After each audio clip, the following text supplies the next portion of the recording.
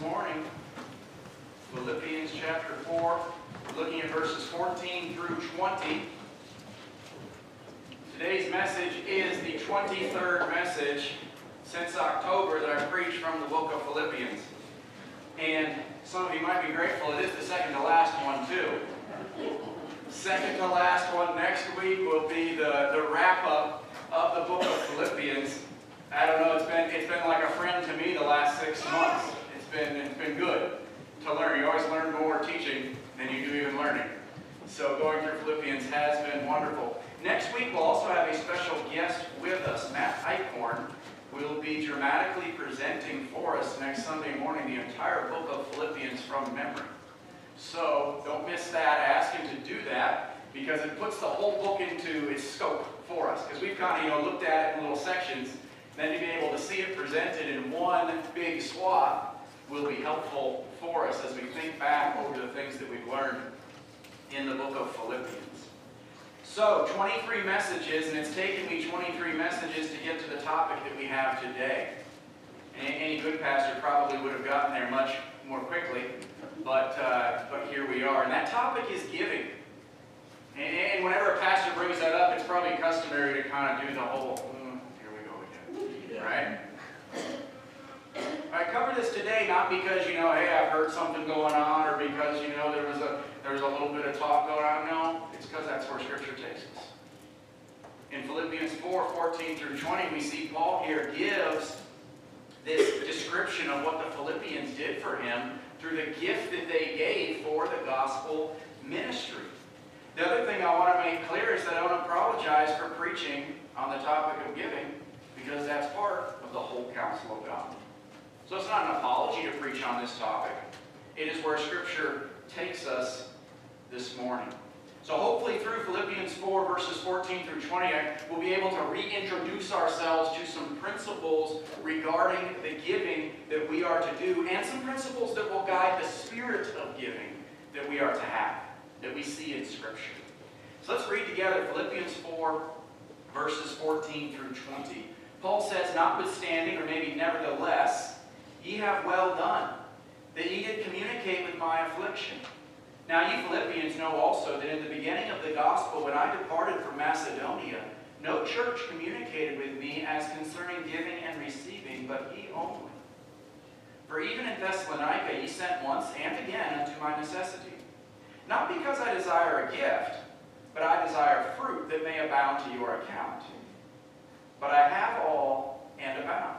I am full, having received of Epaphroditus the things which were sent from you, an odor of a sweet smell, a sacrifice acceptable, well-pleasing to God. But my God shall supply all your need, according to his riches in glory, by Christ Jesus.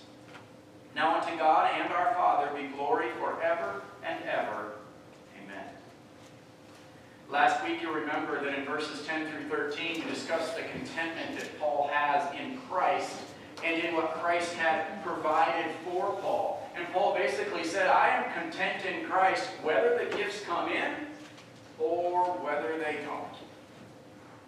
But with the first phrase of verse 14 here, Paul clarifies that though he is content in Christ, he's also extremely grateful for what the Philippians have given to him. Because think about it, if it stopped at verse 13, it would have sounded like, well, thanks for your gift, but actually I'm content in Christ. Almost like he's ungrateful for their gift. You can kind of hear that where, hey, I can do all things through Christ. Thanks for the gift, but I can do all things through Christ. So it could come across, if he wasn't careful, as if the gift that they gave was unnecessary or unappreciated by Paul. Is the kindness and care of God's people ever unnecessary? Because, well, Christ will take care of those people. No, absolutely not. Because God most often cares for his people through his people. That's true. How many times have we ever gotten cared for as like a lightning bolt out of the sky type experience? No, most generally speaking, we are cared for. God cares for his people through his people. He provides for those he loves through the kindness of others that he loves, so that all those he loves will be content in Christ, whether they are the giver or the receiver. You've seen that play out in your own life, I know. Could be through an encouragement, could be through a card, a prayer, a gift, a visit, a meal, where God uses his people to care for his people. That's why Paul says this in verse 14. He says, notwithstanding, nevertheless, you have well done. He says, thank you. Good job. You have done well. Like an overcooked steak. You're well done. You've done well. Thank you for doing this. And then at the end of verse 14, through the rest of verse 19, we see 4 headings that will guide our conversation here this morning, guide our thoughts here. Verse 14, the heading is fellowship. Verses 15 and 16, we'll see faithfulness. Verse 17, fruitfulness. And verses 18 and 19, fullness. And under each one of those headings, I want to provide a principle to apply to our giving. A principle that we see in the Philippians that Paul accentuates here from them, that we then can apply to our own giving as a part of our worship to God. Verse 14, he says, nevertheless, you have well done, that ye did communicate with my affliction. The first heading here is fellowship. Verse 14, fellowship. The word translated there at the end, communicate, in verse 14, is the Greek word synkoinanasantes, I think. And it means to be connected or to participate. To be connected to something. To participate with something. Paul says you have communicated, or in essence you have connected with me regarding my affliction, regarding the advance of the gospel. That word there, communicate, is very similar to the Greek word koinonia, which we see in chapter 1, verse 5, where he says, for your fellowship in the gospel. Your connection with me regarding the gospel. Koinonia is one of those Greek words we hear every so often. That's what it means, that fellowship, that connectedness, that participation with the gospel ministry. And Paul is saying to the Philippians, by giving this gift, the Philippians had entered into a partnership, a fellowship with Paul for the advance of the gospel. They said, we want to partner with you to spread the gospel in Philippi and in the rest of this area and in the whole world as well, as Paul's influence would have worldwide spread. And here we see in verse 14, under this heading of fellowship, we see a principle for our giving. And here it is, if you want to write this down. The first principle we see is this: giving should be part of our active partnership with the gospel ministry. Our giving should be a part of our active partnership with the gospel ministry. Think about it, for your giving, through the resources that God has given to you, what are you partnering with? You flip on the TV for any moment of time, or you scroll through Facebook, and you will be bombarded with organizations to partner with. And what you do with your money is between you and God, but I give this warning, be careful, because a lot of organizations that will ask you for your money will not have anything to do with the gospel endeavor. And they will be out there, political parties and the SPCA and the Red Cross and the Habitat for Humanity and anybody's GoFundMe page that they happen to start on Facebook. And my warning is that since we see here a principle of partnering with the gospel with our giving, be careful that we're not wasting resources for non-gospel endeavors. That's why a few weeks ago we talked about giving to help the people in Ukraine. And we wanted to point the church towards 2 organizations that help people but also share the gospel. That was Samaritan's Purse and the Slavic Gospel Association. Because they are going to come along and meet people's needs, but first and foremost, they are there to present the gospel to people. And so with our giving, be careful that we are partnering with not just anything that flies our way, but we're partnering with the gospel. In the book of 3 John verse 8, the Apostle John says that by receiving and giving, receiving and caring for those who spread the gospel, you become a fellow helper, quote, fellow helper to the truth. Isn't that a good way to put it? That when I partner through giving, I partner with somebody, that I become a fellow helper to the truth. And so by our giving, we are connecting ourselves, as Paul's saying here. We are fellowshipping with and participating with the advance of the gospel. That's something to get excited about. As the gospel goes out, I have a part in it. And this is actually what Paul is most excited about. He was less excited about the actual gift that they gave him and more excited about the spirit behind the giving. This spirit, this idea of partnering with Paul, that's what he was excited about.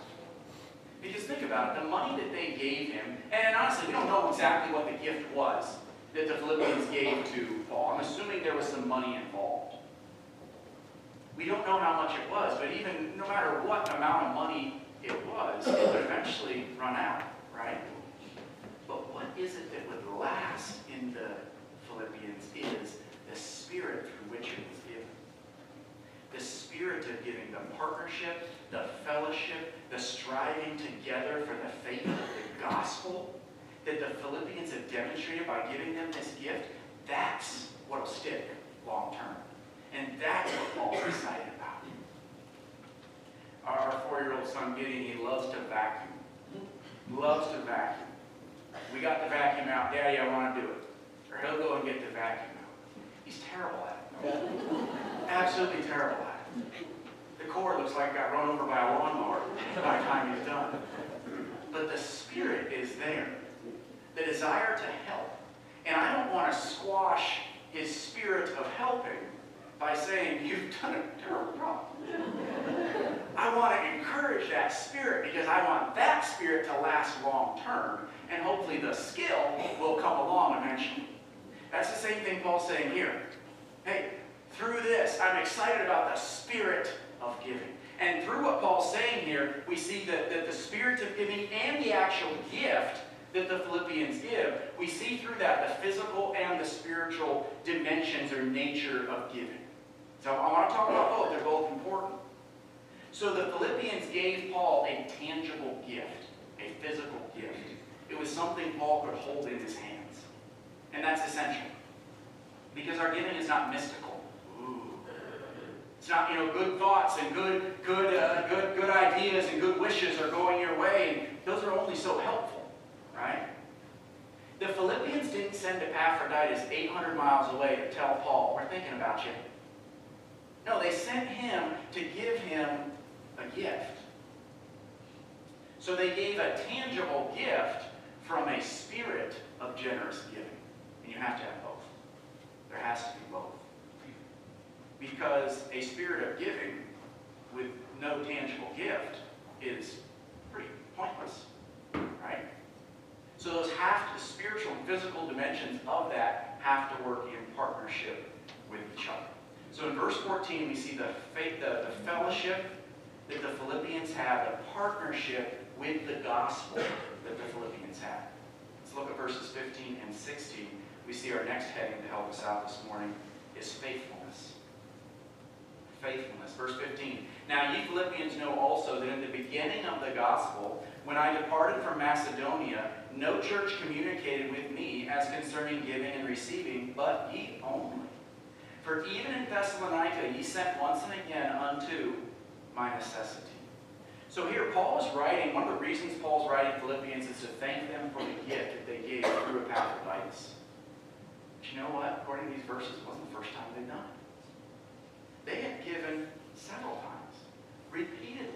Verse 15, Paul says, in the beginning of the gospel, you communicated with me concerning giving and receiving. What does that mean, beginning of the gospel? What that is Acts 16. When the gospel first came to Philippi, the Philippians got together and they said, Paul, we're helping you out as you go from here. We're going to give you a gift to go from here and spread the gospel other places. Then verse 16 says, when Paul arrives in Thessalonica, they sent him another gift, once and again, potentially 2 more gifts while he was in Thessalonica to support the spread of the gospel. In 2 Corinthians 11, verse 9, 2 Corinthians 11:9, Paul says that while he was preaching in Corinth, it was the churches of Macedonia, which would have included Philippi, that sent him a gift and supported him in the ministry there, because honestly, Corinth wasn't doing it. What a great picture here. The Philippian church was giving so that Paul could bless not just their own church, but other churches as well. That's a model to follow. It got me thinking, and I don't know the answer to this question just yet, but how can we as a church be a blessing to even other churches also, like the Philippians did? Still talking about the Philippians, 2 Corinthians 8, 1 through 4, our scripture reading earlier, it says it was the churches of Macedonia, once again including Philippi, that put together a collection for the suffering saints in Jerusalem. So we see at least 4, probably more, specific instances where the Philippians had given to the advance of the gospel. Given for the gospel. What a testimony of consistent giving that the Philippians had. In fact, Paul says that the Philippians' testimony was better than anyone else, any other churches. So where do you see that? Verse 15. He said, "No church communicated with me as concerning giving and receiving, but you only. You are the only ones that supported me in the gospel ministry right at the beginning. When I left Philippi, it was it." Now, we know that Paul was a good preacher, right? Apparently, he wasn't a very good fundraiser. Apparently, he wasn't very good at deputation. Because he says, the only church that gave to me to help support my ministry at the beginning was you guys. Was the Philippians. Here's the principle. Here's the principle for our giving today. We see this through the Philippians, and Paul points it out. Our giving should be done through thoughtful, planned consistency. Thoughtful, planned consistency. They gave when he was in Philippi. They gave when he left Philippi. They gave when he was in Thessalonica. They did it again in Thessalonica. They gave when he was in Corinth. And they gave to the saints in Jerusalem as well. There was a pattern here, a habit that they had started in their lives. And I think that's a principle we can take. Our giving should be done through thoughtful, planned consistency. I want you to think about this in your own life. What are the things in your life that you do well? I'll give you 2 seconds to think about it. Okay. Why are those the things that you do well in life? Why are those the things that you do well in life? I dare say that the things that you do well in life, you do them well because you practice them and you participate in them consistently. Granted? Probably because we've developed habits and patterns in those things. Therefore, we've developed the ability to do them well. And that should be no different for our giving. 1 Corinthians 16, verses 1 and 2, Paul instructs the Corinthians to contribute to a collection for the saints on the first day of each week. He says, put together a collection to help the suffering saints on the first day of each week. And that brings up a question. Does giving consistently mean that I have to do it on the first day of each week, every week, or maybe even more than that, every day? Not necessarily. Not necessarily. The pattern of consistent giving for each one of us will look a little bit different. Everyone's retirement funds disperse a little bit differently. Everyone gets a paycheck a little bit differently. So consistency as far as this time and this place and at this time, that's going to look different for everybody. But this is what I do know. I know this. The things that we don't do consistently, we often don't do. Right? The things that we don't do consistently, we often don't do. Our giving should probably not just be a one-off emotional response to an especially heartwarming plea at a certain point of the year, where we kind of get stirred up just enough to pull the right strings and do it then. Do you remember about 10 to 15 years ago, there was this fundraising commercial by the ASPCA, and Sarah McLachlan got on there and she sang in the background, "In the eyes of an angel." And this whole time there was these pictures of puppies. Anybody remember this picture? This commercial? These puppies, adorable puppies that had been abused. And you watch that commercial and it was heavy. The voiceover that was happening, you see these pictures, and you get to the end of it and it's like, man, I feel like I'm abusing puppies if I don't give them. Right? It's like, man, I am stirred by this. Here's the point. Christian churches and organizations shouldn't have to do some heavy-hearted, emotional tugboat routine to try to drag something out of mature believers. It shouldn't have to happen. Why? Because mature believers realize that what God has commanded us to do, He has also expected us to do well. And that's true with anything in life. What God has commanded us to do in Scripture, He also expects us to do very well. So remember that principle of thoughtful, planned consistency. What may be even more astounding regarding the Philippians' consistent giving is this. They gave consistently even when they shouldn't have. What do I mean? Even when they were in great distress and suffering themselves, they were consistent. Go in your Bibles back to our scripture reading. 2 Corinthians chapter 8.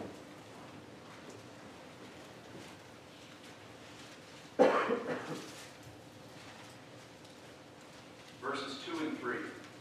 2 Corinthians chapter 8.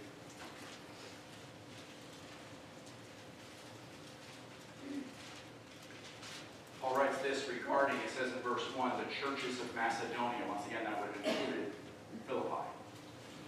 He says, regarding Philippi and those other churches, verse 2, how in a great trial of affliction, the abundance of their joy and their deep poverty abounded unto the riches of their liberality.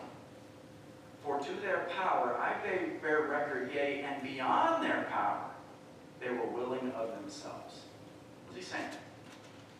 Even in great trial, affliction, and deep poverty, they still gave even beyond what they should have been able to give. There was a faithfulness and a consistency that was there, even when they were struggling themselves. You know, most people wouldn't have that attitude. They wouldn't. Most times the attitude is this: I'll do it when I'm better off. No, you won't. People don't work that way. Because we establish habits whether we're well off or not. And those habits often stay with us for a very long time. Here, the Philippians, even when they were struggling, they did not just look inward and say, woe is me, we're in a terrible spot. They looked outward. They kept their focus outward, and God blessed them because of that. I think as I was thinking through this principle, a few months ago, we saw a terrific example of that very thought, that keeping eyes outward instead of just inward. We saw a terrific example of that within our own church, and that was the work family, going through the loss of the day. And how there was still, we all saw a desire to bless and to strengthen others.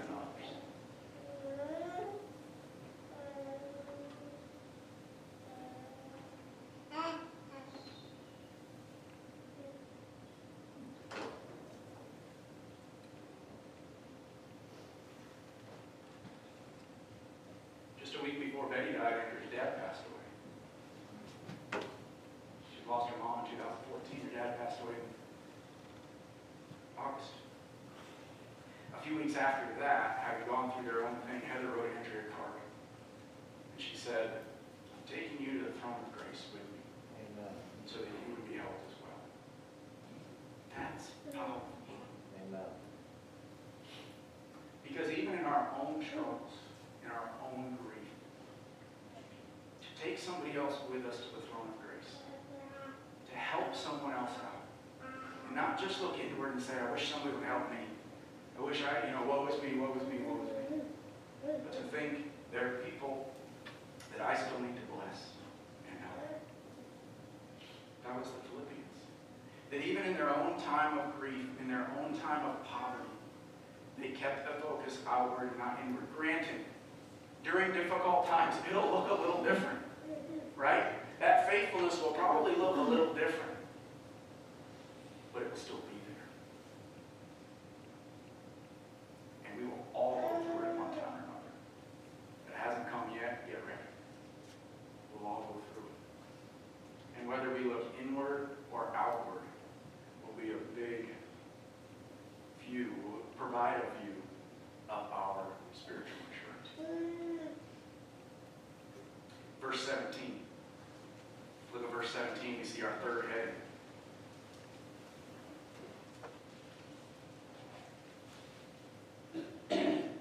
Paul says fruitfulness here. Verse 17, our third heading, fruitfulness. He says, not because I desire a gift, but I desire fruit that may abound to your account. Not because I desire a gift, but I desire fruit that may abound to your account. So here in verse 17, Paul offers kind of another qualification to his statement. Because he doesn't want the people to think, I'm congratulating your giving because I just want you to keep giving to me. Right? Hey, thanks for your gift. It was wonderful. If you could keep it coming, that'd be great. That's not what he's saying. Some people would say that. There's a lot of popular prosperity preachers of our day that constantly talk about giving. Why? Because that's exactly what they want is money. Not Paul. He says it's not because I desire a gift. Remember, he says I'm content in Christ whether the gifts come or not. He says it's not because I desire a gift. Instead, it is this reason. The reason I'm so excited about your gift is not because I am the beneficiary of it, but because you are the beneficiary of your gift. What do you mean? Fruit that is credited to your account. Paul says that's why I'm excited about the gift. Well, he said, what is the fruit that abounds to your account? What's the fruit here? It's what Jesus called in Matthew 6, verse 20, treasures in heaven. Treasures in heaven. That's what he's referring to here. Paul says that the Philippians' generous spirit of giving has credited to their heavenly bank account, as it were, the greatest treasures that you can have. Ones that moth and rust do not destroy, where thieves do not break in and steal. Eternal rewards, heavenly rewards. And herein lies another principle for our giving. Under this heading of fruitfulness, we see this principle. Giving should be motivated by eternal rewards and not earthly rewards. Giving should be motivated by eternal rewards and not earthly rewards. And the Philippians demonstrate that. We are to give not for the earthly recognition that some people do. A name on a building, political favor in return, some applause in front of a group of gathered people. That's not to be our reward. Jesus said people that give like that, they have their reward. It just happened. The applause. That's it. Instead, he says, you are to give to build up an eternal storehouse of treasures that actually matter and won't fade away. These are the ones that actually last. Are your treasures in heaven, or are they all here? Are we building up treasures in heaven, or are we keeping them all here? Paul says he desires fruit to abound to their account. A spiritual fruit basket in all of our lives that is constantly adding fruit. Or is it pretty easy to see the bottom of the basket? There's not much in it. Now, Kent Hughes said this, and I'll let you decide if it's too harsh or not. He said this. I didn't say this, he did. If we are not giving to the gospel ministry, we have no part in it. For where your treasure is, there your heart will be also. What we do with our resources is a window into our souls. What does God see when he looks in your window? A heavenly outlook, eternal rewards, partnering with the gospel is what should motivate our earthly giving. Verse 18 and 19, we see the fourth heading here, fullness. Fullness. Paul says, I have all and abound. I am full, having received of Epaphroditus the things which were sent from you, an odor of a sweet smell, a sacrifice acceptable, well-pleasing to God. But my God shall supply all your need according to his riches in glory by Christ Jesus. The heading for these two verses is fullness, and in these two verses we see two more principles for giving. I want to kind of step back here and think of the whole book of Philippians, especially this part of it here. Where in the book of Philippians did Paul say what and how much the Philippians gave him? He didn't. He never says, this is what they gave me, and this is how much they gave. Now, why? Why? Throughout the New Testament, this is true, throughout the New Testament, we hardly, if ever, see the amounts of people's giving. We just don't. It's not recorded for us. Why is that true? Here's the reason, I think. The New Testament does not prescribe an amount, or even a percentage of an amount for our giving. But it does describe principles to guide our giving. Let me say that again because it's important. The New Testament does not prescribe an amount that we are to give, nor does it prescribe a percentage of an amount that we are to give. But it does describe principles to guide our giving. We don't know how much the Philippians gave, do we? No idea. But we do know this. Paul had all that he needed at that time. Verse 18, I have all and abound. I am full. Meaning Paul was content. He was satisfied. His needs were taken care of because of the kindness of the Philippian church. What does that show us about the Philippians' gift? It was generous. It was generous. Paul says, I don't have any other need. You guys have taken care of it. I don't have to worry about a side job or something else coming in. You guys have been so generous to me that God has taken care of all my needs through you. It's apparent that the Philippians gave generously, and that, not a specific amount, that is the New Testament principle that should guide our giving. Generosity. Generous. Here's the principle. Giving is to be done generously according as God has blessed us. Giving is to be done generously according as God has blessed us. It is generosity that guides our giving. That's the New Testament standard. 1 Corinthians 16:2, Paul says, give as God has prospered you. Give as God has prospered you. And so once again, we have to think through this. Okay, so applying the principle of generosity will mean that each person's giving looks different, right? Everybody's going to be at a different spot in applying this principle. Giving as God has prospered you means that everybody's going to be at a different place here on this sliding scale. And here's the other part of that. Applying that principle also is between you and God. You are the only one that will know if you're being generous or not. Only one. And that's how it's designed. 2 Corinthians 9:7. Every man according as he purposes in his heart, so let him give. Now I'll say this. It's between you and God. But you know, and I know, if I'm being generous or not. We all inherently know whether or not we are being generous. Based on what God has blessed us with and based on how we are giving, we know if that's generous or not. According as every man has purposed in his heart, so let him give. 2 Corinthians 8, verses 1 through 4, Paul says the churches of Macedonia gave as they were able, and yet even beyond what they were able. Were they generous? I believe they were generous. Here's the next principle we see at the end of verse 18. He says, I have all abound, I am full, receiving of Epaphroditus the things which were sent from you, an odor of a sweet smell, a sacrifice acceptable, well-pleasing to God.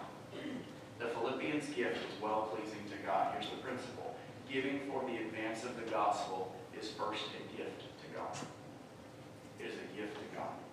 It should be well-pleasing to God, a sweet sacrifice, acceptable and well-pleasing to God. Kind of reminds you of Romans 12, 1 and 2.